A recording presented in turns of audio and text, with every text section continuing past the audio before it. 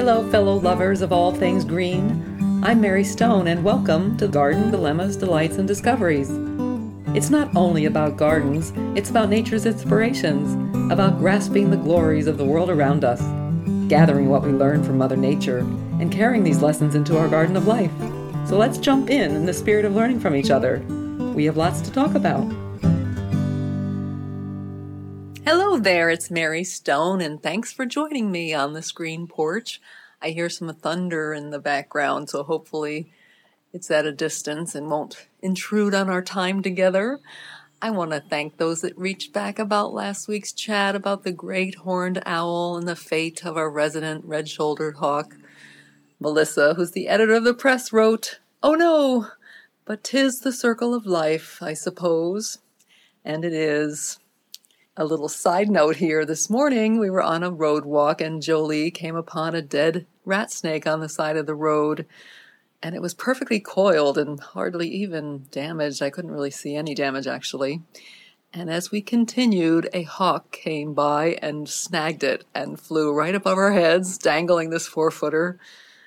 It was remarkable, and a driver stopped and watched and rolled down her window and said, "Wow, that was so cool."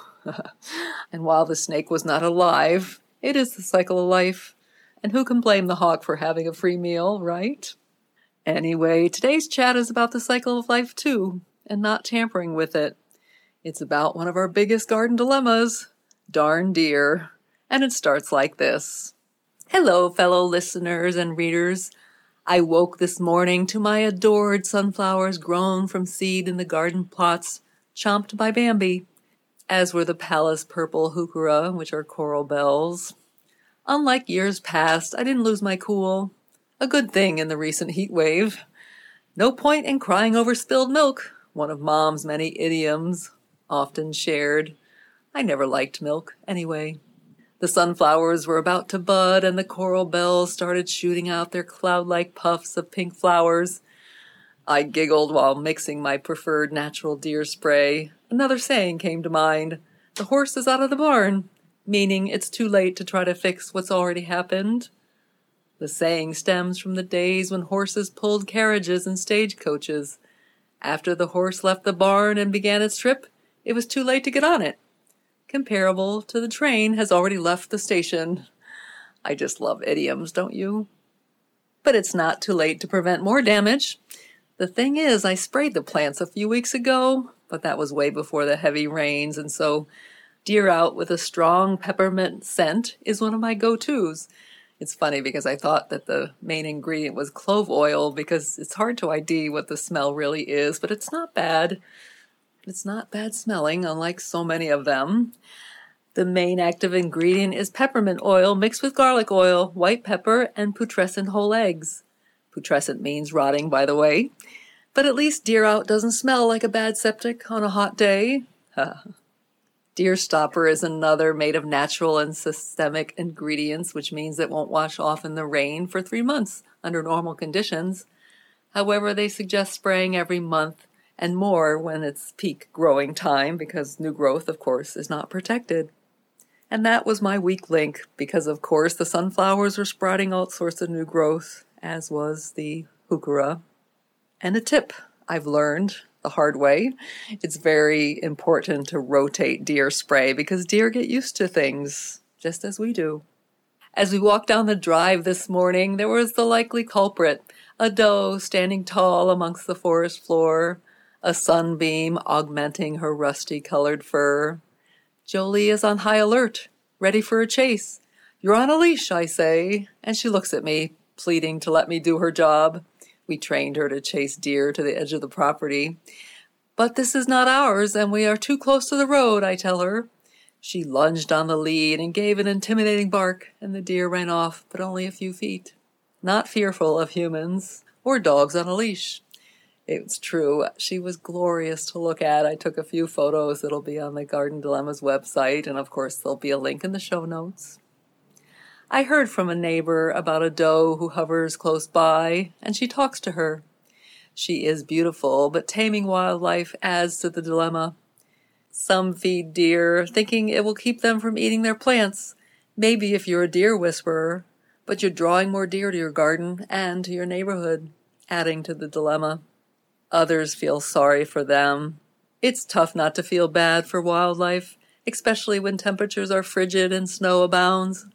However, feeding deer and other wildlife can harm them, encouraging unnaturally large congregations that increase their risk of disease. In the fall, I often see the deer corn signs all over the place, but deer corn is like junk food, and it disrupts the gut microbiomes necessary for deer to digest their regular diet, which can cause painful stomach problems, severe diarrhea, and dehydration that can be deadly. And by the way, using corn to bait deer for a hunt hardly seems fair game.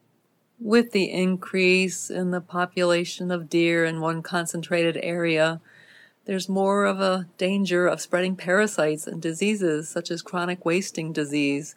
The Centers for Disease Control and Prevention cites that as of March 2023, there were 405 counties in 29 states with reported chronic wasting disease from deer that are free-ranging out in the wilderness. There's no red dots in our area, but just west of here, I think there was 14 counties that have reported the disease. The good news, though, it does not spread to humans, unlike mad cow disease, which does. Yes, we've moved into their territory, making guilt a motivation to offer up food. But feeding deer and bear by leaving trash outside can dramatically increase their fertility, which adds to the problem of overpopulation. Deer are hardwired to get through the winter on their own. They go into a feeding frenzy to build a fat reserve to accompany their winter coat in the fall, which is why you need to pump up the volume on deer spray in the fall and early spring, by the way. And as the cold weather sets in, their metabolism slows. They become less active, and they seek sheltered areas. So by supplementing their food, it interrupts its natural ability to adapt and survive. So no help is the best help for your deer and your garden. Garden Dilemmas? AskMaryStone.com.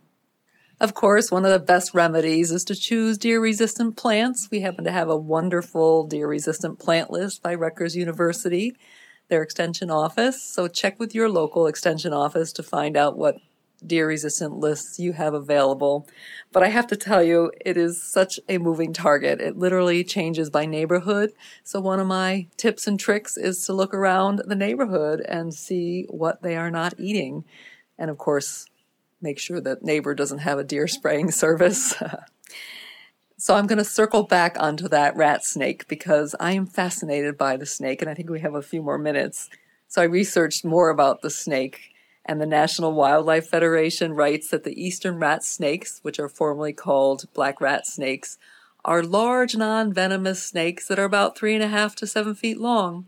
They have shiny black scales on their backs, light-colored belly, and a white throat and chin. At one of the Comfort Zone camps, there was a huge rat snake climbing a tree. It became quite a funny scene because a lot of the city kids were so petrified of it. But it's a harmless snake by and large, unless, of course, you are a bird or a nest of eggs or rodent, because they're great hunters. And they have some interesting features I never knew about. One is that they emit a foul-smelling odor. So when they're threatened by a predator, it gets a whiff of it, and it reminds them of what poison would taste like, so that keeps the predator away. And another amazing thing is that they have a constrictor quality to their ability to hunt. They actually use it to suffocate the bodies of their prey. So there you go, amazing technology of nature. So thanks for coming by. I always enjoy our time together, and I hope you have as well. And if so, I would so appreciate if you have the time and inclination to leave a 5-star rating. For some magical reason, the more that we have, the more find us, and the more that learn about the garden of life and how to not interfere. A healthier world it will be. Thank you again. See you next time on the Screen Porch. You can follow Garden Dilemmas on Facebook or online at gardendilemmas.com. and on Instagram at #MaryElaineStone. Garden Dilemmas, Delights, and Discoveries is produced by Alex Bartling. Thanks for coming by. I look forward to chatting again from my screen porch. And always remember to embrace the unexpected in this garden of life. Have a great day.